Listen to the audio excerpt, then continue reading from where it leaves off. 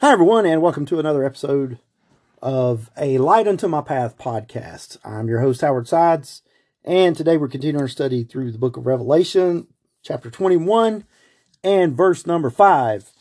Now, if you thought the last podcast abruptly ended, it did. That's the first one I've had that just kind of cut me off. I was trying to get through the end. I got the majority of it out, so I apologize for that. But that's just the way it goes sometimes. It's just run out of time. As it is. Okay, so where we are.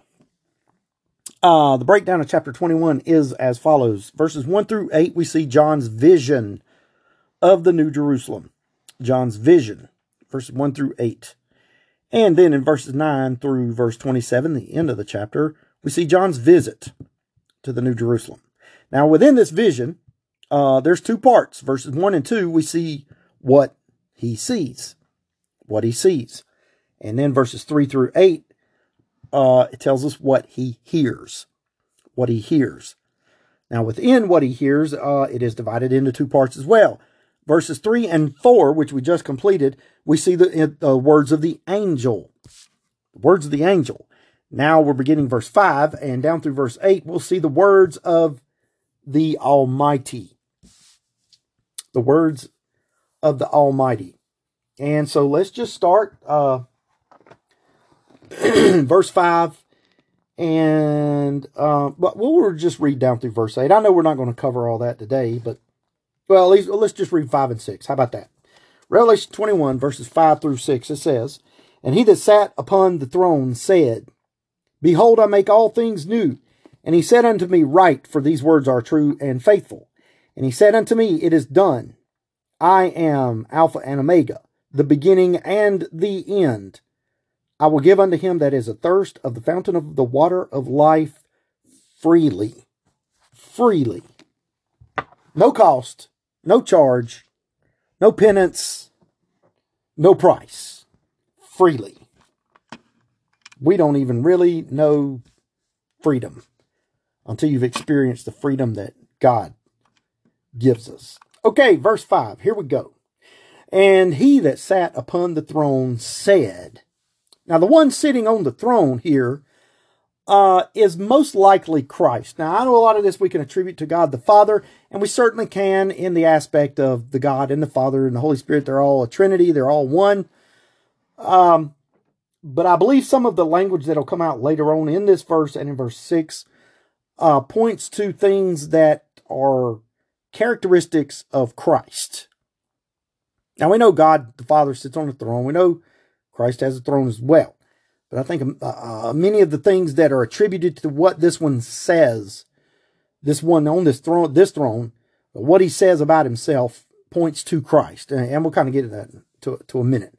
But no matter what it is, we have unquestionable divine authentication and authority from the one speaking, whoever it is on this throne, Christ or God, the Father.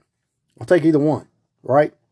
All right, Revelation chapter 4, verses 2 and verse 9, it says, "And immediately I was in the Spirit, and behold, a throne was set in heaven, and one sat on the throne. And when those beasts give glory and honor and thanks to him that sat on the throne, who liveth forever and ever." And then in the following chapter 5 and verse 1, we read, "And I saw in the right hand of him that sat on the throne a book, written within and on the backside, sealed with 7 seals." Now, this is the same one who John mentioned in the above references. But the difference here is that this is the first speech, which is expressly ascribed to him. Note it says, "And he that sat upon the throne said." Said. So it's the first time it's specifically put the him. Okay? Can't get it out. All right, next phrase. "Behold, I make all things new." Now, this marks the third time that Christ has repeated the prophecy of Isaiah. This is the prophecy. Isaiah 65 verse 17 says, "For behold, I create new heavens and a new earth, and the former shall not be remembered nor come into mind." And I know where some people are going with it. They're thinking, well, the creative acts is something that belongs to God the Father. And you know, one side of that agree with you. Yeah, it says in the beginning, God created the heavens and the earth. But we cannot forget what John tells us in the beginning of his book, or in his gospel. And notice what he says. John chapter 1, it says, in the beginning, that was when the creation took place. In the beginning was the Word. Okay, so the Word was in the beginning. And the Word was with God. Okay, so God was there. The Word was there. And the Word was God. Okay, so now we identify the Word as being God as well. The same was in the beginning with God. All things were made by Him, and without Him was not anything made that was made. In Him was life, and the life was the light of men.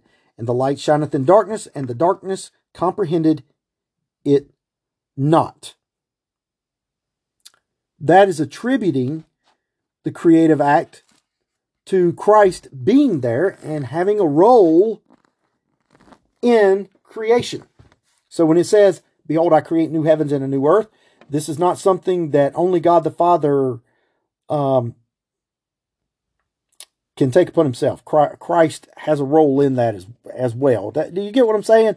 Yes, it is God the Father, okay, as in the characteristics and all that. But the three are a trinity. They're all three in one at the same time. We could also say that the Holy Spirit has a role in the creation. It's part of the attributes of God. But anyway, getting to what we're saying here, this phrase, Christ said this phrase 3 times. Once here, where he quoted this phrase, but then twice he did it during his earthly ministry in the Gospels. Now, this redemptive act of making things new is much broader than the individual redemption of sinful men. It extends to the redemption of the earth and even the entire creation. And when I use that phrase, entire creation, I don't mean that just the earth is going to get made over. I mean creation, all of it. The stars, the moon, the sun, all of it. What's going on with the sun right now? It is gradually disintegrating. That's a sign of death. It's dying. How many times have we heard of dead stars, falling stars, comets? All of that is an attribute, a repercussion, a result, a reaction to the act of sin. God's going to redo all of that. There will be no more falling stars. There will be no more exploding novas because there will be no more death. Okay, David Usick, in his commentary on Revelation, he brings out a great statement about this process of making things new.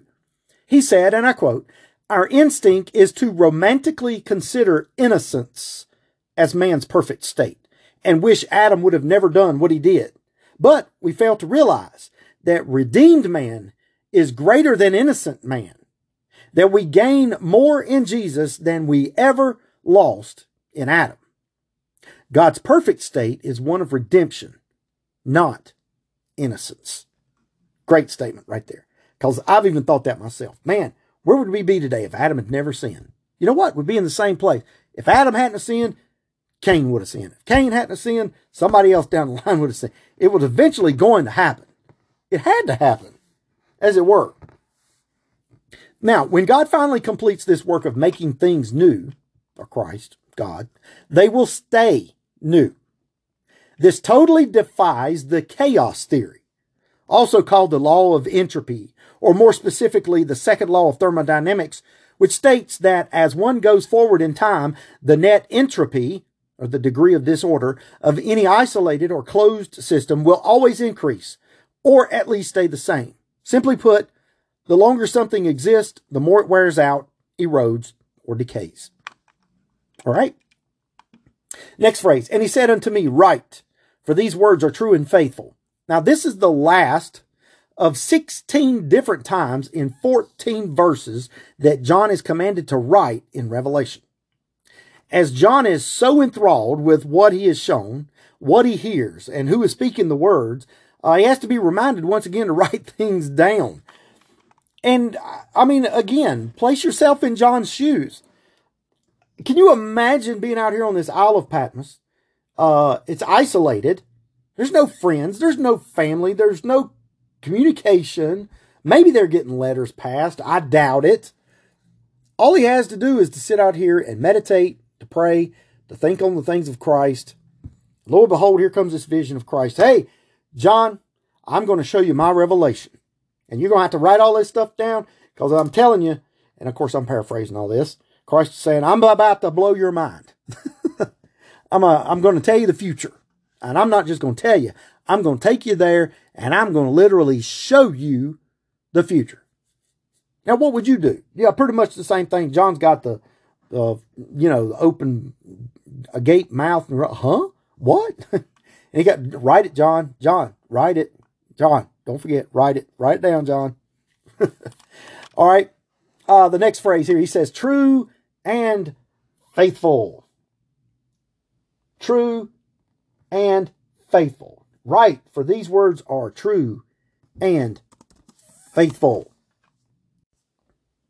Okay, now, Isaiah chapter 65, verse 16 says, that he who blesseth himself in the earth shall bless himself in the God of truth. And he that sweareth in the earth shall swear by the God of truth, because the former troubles are forgotten, and because they are hid from mine eyes. Okay? In the Hebrew, the word truth is translated into the word amen. Did you know that? A-M-E-N. Amen is a Hebrew word meaning truth. So whenever you hear people say amen, they're saying truth. Truth. Amen. Totally agree. Totally. Now, the blessing of the God of truth in Isaiah 65:16 is understood in the following verse 17, to be the new creation that God will bring out. He says, for behold, I create new heavens and a new earth, and the former shall not be remembered nor come into mind. Now, the connection between verses 16 and 17 is also found in the repetition of the former troubles. Things are forgotten. They shall not be remembered. All those little sayings.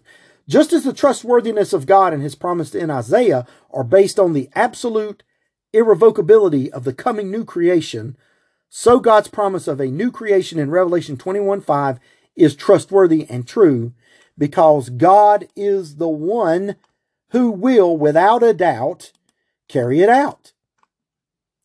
God says, I said it and it's so. I'm done with that. That's it. Okay, verse 6. Let's go on to verse 6. And he said unto me, it is done. Now the phrase, it is done, in Greek, this is the word ginomai. Ginomai. Ginomai. Ginomai. And it is in the perfect tense, meaning that the phrase could be said, it has become. It is now. It's done. It's boof, here it is, or boom, there it is, or however you want to say it. Now, the perfect tense emphasizes the completion of the task of creating the new order and the ongoing effects of that creative act, which continue into the presence or the present as seen by John. So the words of the Father are reminiscent of the words of the Son, which resulted in redeemed saints being present to enjoy the new creation recorded in John chapter 19, verse 30. It is finished. It is finished. Now that phrase, it is finished, is the word tetelestai. Tetelestai. T-E-T-E-L-E-S-T-A-I. Tetelestai. It is also in the perfect tense, and the phrase means it has come to an end. It has been completed, or it is now accomplished. Now, Jesus' words emphasize the closure which his death on the cross brought to the old order of things. The Father's words emphasize the new beginning of blessing which flow from the work of the Son. Now, this phrase is in reference to the work accomplished throughout the whole drama of human history prior to the eternal state. This statement does not mean that there are no future works of God, but that a major work has been brought to completion and that the works now relating to the eternal state are beginning. Ephesians chapter 1 and verse 10 has been fulfilled, that in the dispensation of the fullness of times he might gather together in one all things in Christ, both which are in heaven and which are on earth, even in him. Now, this is the same phrase that is used in Revelation chapter 16, verse 17, which says, "And the seventh angel poured out his vial into the air, and there came a great voice out of the temple of heaven from the throne saying, 'It is done.'" Now the difference is that here in Revelation 16, 17, the end of Christ's judgments were reached. But here in chapter 21 and verse 6, the end of time itself has been reached. Throw that watch away. You're not going to need it anymore. Time does not matter anymore. We sing a song with that phrase in it somewhere. I can't remember right off the top of my hand what it is, but it's in there. So this phrase is based on the words of the cross, "It is finished," where what was then in view has now reached the actual conclusion. The Lamb of God took away the sin of the world and has introduced an everlasting peace. The next phrase here, he says, "I am Alpha and Omega, the beginning and the end." Now the speaker here introduces himself as the Alpha and Omega, the beginning and the end. It is by this precise title that Christ is introduced in chapter 1 and verse 8, and the phrase is again found in chapter 22 and verse 13. Now, while the expression is appropriate for God the Father, the fact that it is introduced in chapter 1 and verse 8 in reference to Christ seems to confirm the idea that Christ is also in view in this passage as the one sitting on this throne. Now, while with the beginning of the eternal state, there is a difference in the divine undertaking, but not a difference in the divine majesty of the second person. The phrase, "the beginning and the end," tells us that all testimony on earth began with Jehovah God and will end in His glory. All creation, all promise, all prediction, all prophecy, all love, all testimony, grace, salvation, and mercy have their source in Jehovah God, and in Him is their fulfillment. When God has anything to do with it, it cannot fail. To man it may seem a failure, but to God not so. God is victorious in the end. Let me say that again. God is victorious in the end. Now, both of these titles are figures of speech called merisms. Merisms. merisms. Merisms. In which the figurative point is to mention the opposite poles of something in order to emphasize the totality of all the lines between. Now, the use of the first and last letter of the alphabet, the Alpha and Omega, was typical of the ancients in expressing merisms. Now, the Jews would state that the law should be kept from the Aleph to Tau. That was the Jewish first letter and last letter. Aleph to Tau. That God is the beginning and end of history means that He rules over all events in between. Verses 5 and 6 together are only the second time in the book of Revelation that God, or Christ, is explicitly quoted, with the first time being in chapter 1 and verse 8. In both references, the title, the Alpha and the Omega, occurs. That this title appears at the beginning and end of the book is fitting and cannot be coincidence. The placement highlights the figurative point of the divine titles and points out that all events narrated and portrayed between chapter 1 verse 8 and chapter 21 and verse 6 lie under God's absolute sovereignty, as has all history prior to the writing of Revelation. Last phrase in verse 6. "I will give unto him that is athirst of the fountain of the water of life freely." Now, this is the first of three promises given in verses 6 and verse 7. Christ here speaks this phrase in view of time conditions. For thirst is not something that characterizes the eternal state. Thirst is a symbol of unsatisfied desire, and that eminently marks the present time. For the thirsty, there is still the water of life, which springs up like a fountain and is freely given. Such is the grace of our God, persisting to the very end.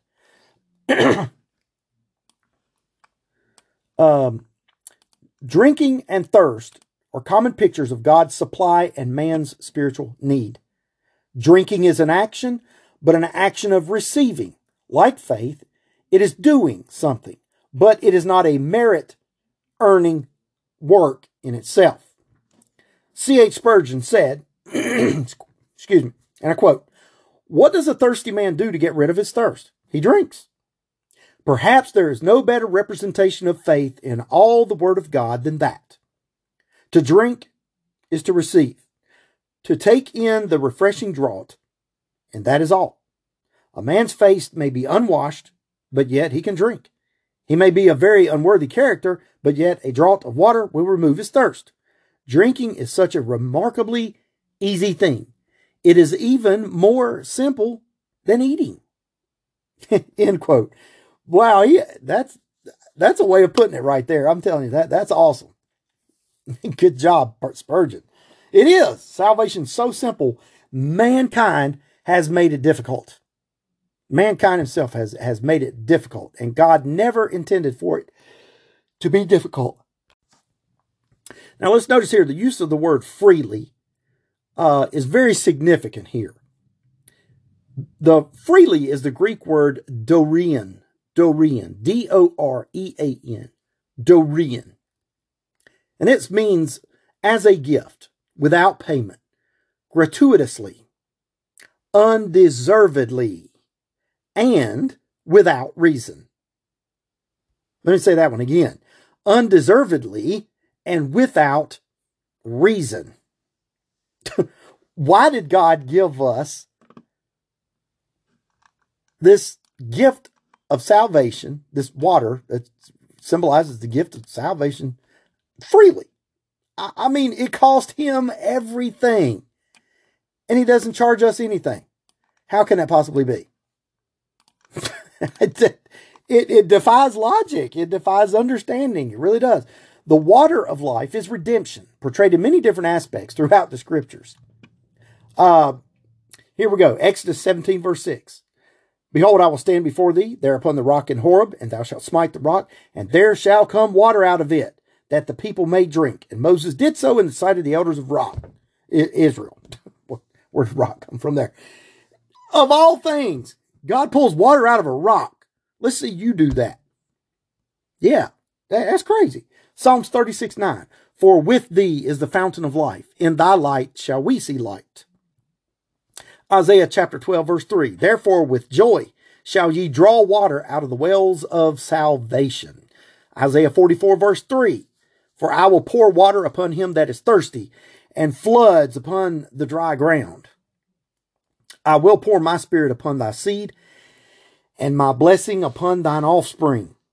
Jeremiah chapter 2, verse 13. "For my people have committed two evils. They have forsaken me, the fountain of living waters, and hewed them out cisterns, broken cisterns, that can hold no water." Zechariah 13:1. "In that day there shall be a fountain opened to the house of David and to the inhabitants of Jerusalem for sin and for uncleanness." In the New Testament, the promise of redemption by the Holy Spirit is compared to life-giving water in John chapter 4, verses 10 through 14. Jesus answered and said to her, "If you knew the gift of God, and who it is who says to you, 'Give me a drink,' you would have asked him, and he would have given you living water." The woman said to him, "Sir, you have nothing to draw with, and the well is deep. Where then do you get that living water? Are you greater than our father Jacob, who gave us the well and drank from it himself, as well as his sons and his livestock?" Jesus answered and said unto her, "Whoever drinks of this water will thirst again. But whoever drinks of the water that I shall give him will never thirst. But the water that I shall give him will become in him a fountain of water springing up into everlasting life." Can you imagine the look on Christ's face when she said, "Well, what kind of water have you got? Are you greater than our father Jacob, who built this well and drank out of it himself?" And he says, "Oh, if you only knew. If you only knew." Now, those coming out of the Great Tribulation were led by the Lamb to living fountains of waters in Revelation chapter 7 and verse 14. During the Millennium Kingdom, living water flowed from the millennial temple. Ezekiel chapter 47 verse 1, and then in verse 8 through 9. It's also mentioned in Joel chapter 3 verse 18, and in Zechariah chapter 14 and verse 8. A pure river of water of life flows from the throne of God and the Lamb in the New Jerusalem in Revelation 22 and verse 1. The final invitation given by the Spirit and the bride in the book of Revelation is to take the water of life freely in Revelation 22:17.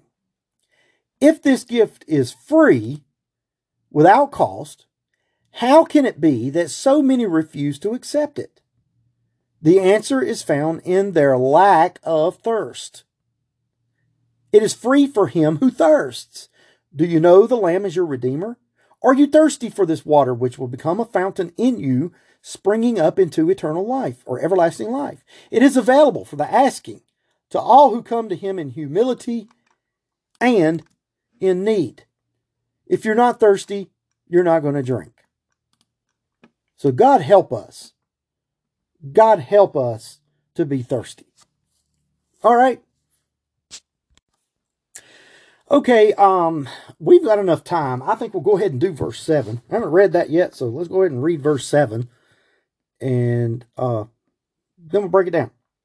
Revelation 21, verse 7. He that overcometh shall inherit all things, and I will be his God, and he shall be my son.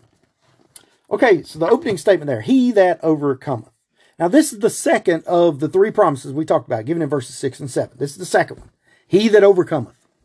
Now, at the same time, we see that there is a requirement for achieving these promises.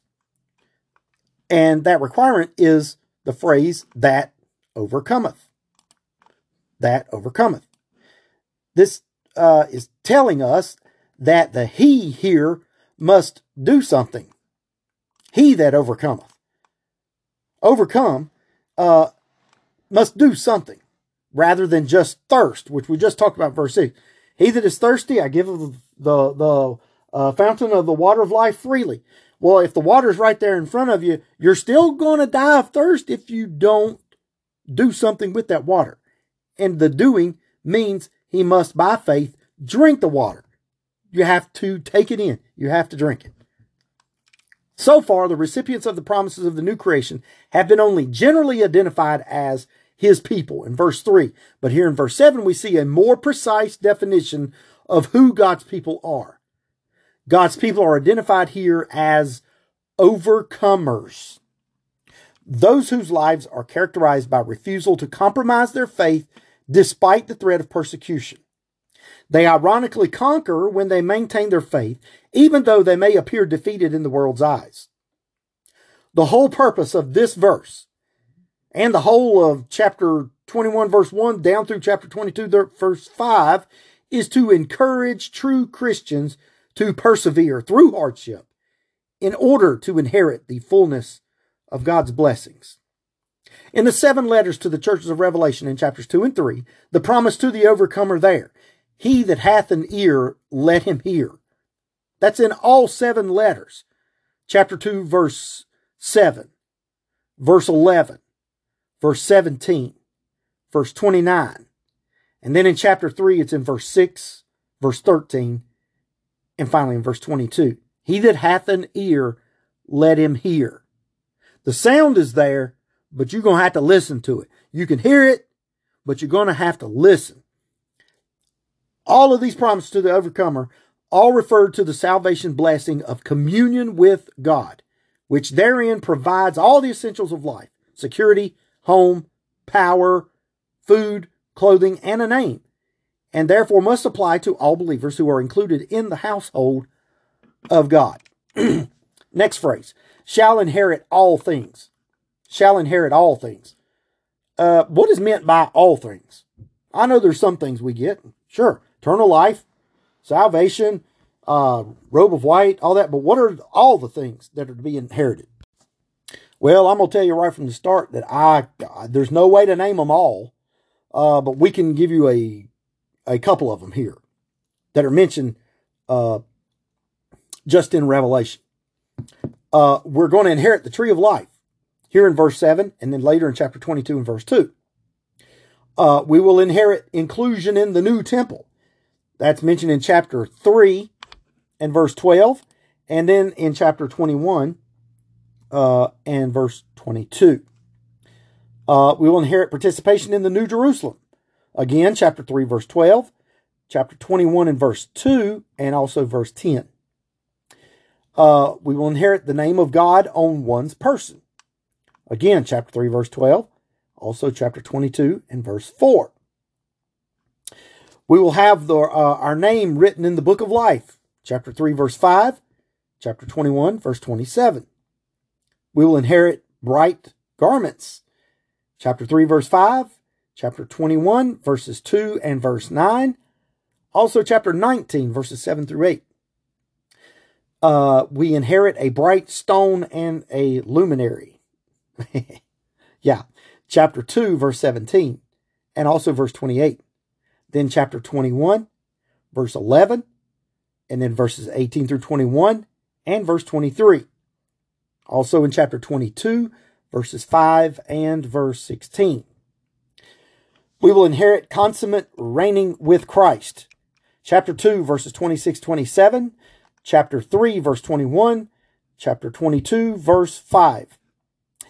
And we will also inherit exclusion. Exclusion from the second death. We will not be involved in the second death. We are removed. We are excluded from that. Chapter 2, verse 11, chapter 21, verses 7 through 8. According to Romans chapter 8, verse 17, the children of God are called heirs of God and joint heirs with Christ. What an incredible promise that is. Do you understand what heirs of God and joint heirs with Christ means? That means that anything and everything which the Father has given to the Son is also the possession of the saints. Tony Guzik said, and I quote, "It is demeaning of the saints, given their eternal position, to compete and strive over earthly morsels when all the while they have bank accounts swelling with eternal value." Paul recognizes this and admonishes the Corinthians not to boast or become partisan in their thinking, because for all things are yours, whether Paul or Apollos or Cephas or the world or life or death or things present or things to come, all are yours. 1 Corinthians chapter 3, verses 21 through 22. Similar to an earthly inheritance, the things which pass to the saints do so without reference of their merit or effort. They are attained solely because they stand as brothers of Christ. It is the value accumulated at the Father's hand which passes to the sons in their inheritance. Ephesians chapter 1, 11 and 12. "In whom also we have obtained an inheritance, being predestinated according to the purpose of him who worketh all things after the counsel of his own will, that we should be to the praise of his glory, who first trusted in Christ."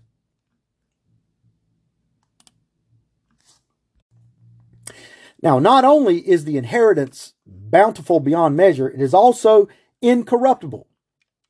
In this world, we may lose our job, our savings, our home, our health, or even our loved ones.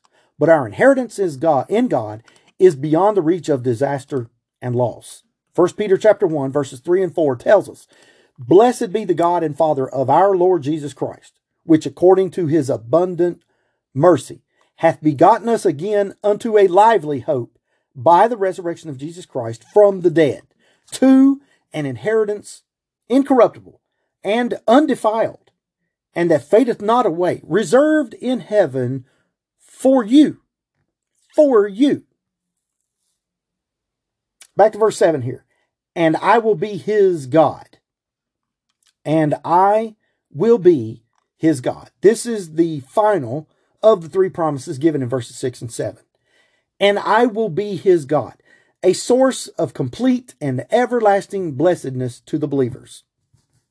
What a statement that is. So simple, yet so definitive, so secure, so sound. The next phrase, "And he shall be my son." He shall be my son.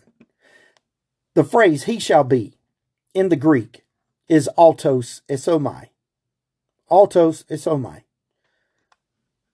A-U-T-O-S, like autos, and then Esomai, which is translated into he shall be, which emphasizes the position of the believer as a son of God. This phrase also emphasizes the reason for the overcomer's inheritance, his position as a son of God. The phrase son of God describes those who are of direct descent from God. Direct descent from God. Now, the angels were created directly by God and are called the sons of God. Genesis chapter 6, verses 2 and 4. That the sons of God saw the daughters of men, that they were fair, and they took them wives of all which they chose. Verse 4, there were giants in the earth in those days, and also after that, when the sons of God came in unto the daughters of men, and they bare children to them, the same became mighty men which were of old, men of renown. Job chapter 1, verse 6. Now there was a day when the sons of God came to present themselves before the Lord, and Satan came also among them. Job chapter 2, verse 1. Again, there was a day when the sons of God came to present themselves before the Lord, and Satan came also among them to present himself before the Lord. Job chapter 38 and verse 7. When the morning stars sang together, and all the sons of God shouted for joy. Adam was created directly by God and is called the Son of God. Luke chapter 3, verse 38. Which was the son of Enos, which was the son of Seth, which was the son of Adam, which was the Son of God. In his humanity, being born of the Holy Spirit, Jesus is the Son of God. Luke chapter 1, 35. And the angel answered and said unto her, the Holy Ghost shall come upon thee, and the power of the highest shall overshadow thee. Therefore also that holy thing which shall be born of thee shall be called the Son of God. And also the redeemed, born of God's Spirit, are also the sons of God. John chapter 1, verses 12 and 13. But as many as received him, to them gave he power to become the sons of God, even to them that believe on his name, which were born not of blood, nor of the will of the flesh, nor of the will of man, but of God. Being born of the Spirit, the overcomer has the spirit of adoption, who identifies him as a son and therefore an heir. Galatians chapter 4, verses 6 through 7. And because ye are sons, God hath sent forth the Spirit of his Son into your hearts, crying, Abba, Father. Wherefore thou art no more a servant, but a son. And if a son, then an heir of God through Christ.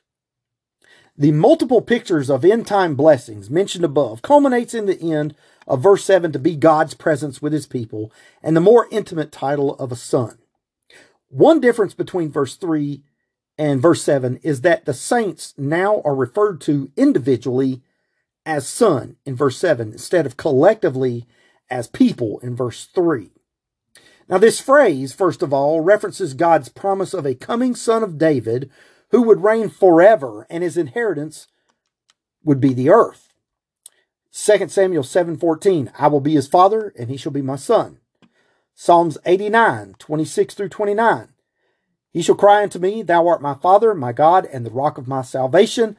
Also I will make him my firstborn higher than the kings of the earth. My mercy will I keep for him forevermore, and my covenant shall stand fast with him.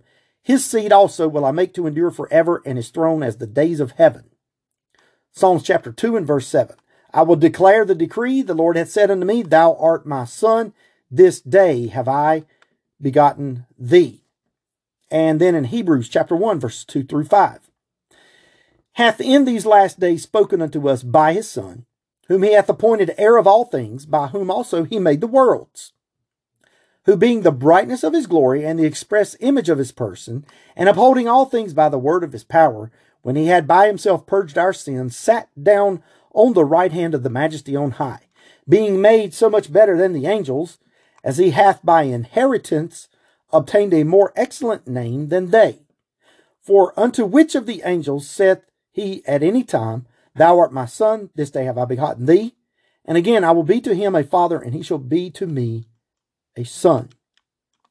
This phrase, second of all, references God's promise in the concept of what is called corporate representation by which Christ represents a particular group of people. Now, this particular group of people would be the saints who have placed their hope and faith in Jesus Christ. Ephesians 2 and verse 8, for by grace are ye saved through faith, and that not of yourselves, it is the gift of God. Then through this faith, the saint then receives salvation. 1 Peter chapter 1, verse 5 and verse 9. Who are kept by the power of God through faith unto salvation, ready to be revealed in the last time, receiving the end of your faith, even the salvation of your souls. With salvation, we are also adopted by God as one of his children. Romans chapter 8, 14 through 17. For as many as are led by the Spirit of God, they are the sons of God. For ye have not received the spirit of bondage again to fear, but ye have received the spirit of adoption, whereby we cry, Abba, Father. The Spirit itself beareth witness with our spirit that we are the children of God. And if children, then heirs, heirs of God, and joint heirs with Christ. If so be that we suffer with him, then we may be also glorified together. In that we have become adopted by God, we then also inherit fully what Christ inherits. Christ is still God's unique divine Son, but those who he represents receive the privileges of his sonship also. All right.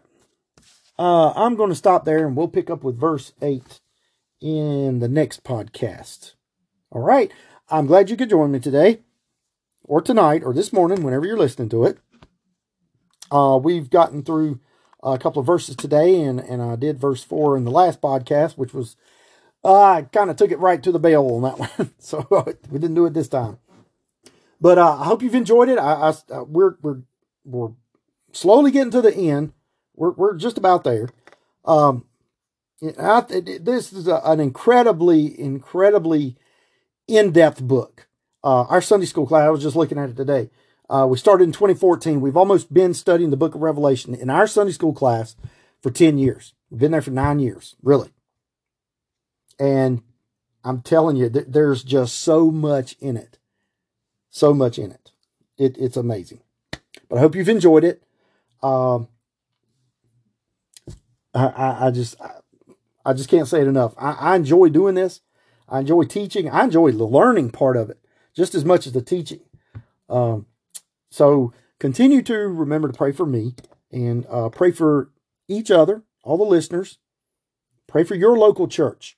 Pray for your pastor. Pray for your pastor. He needs it.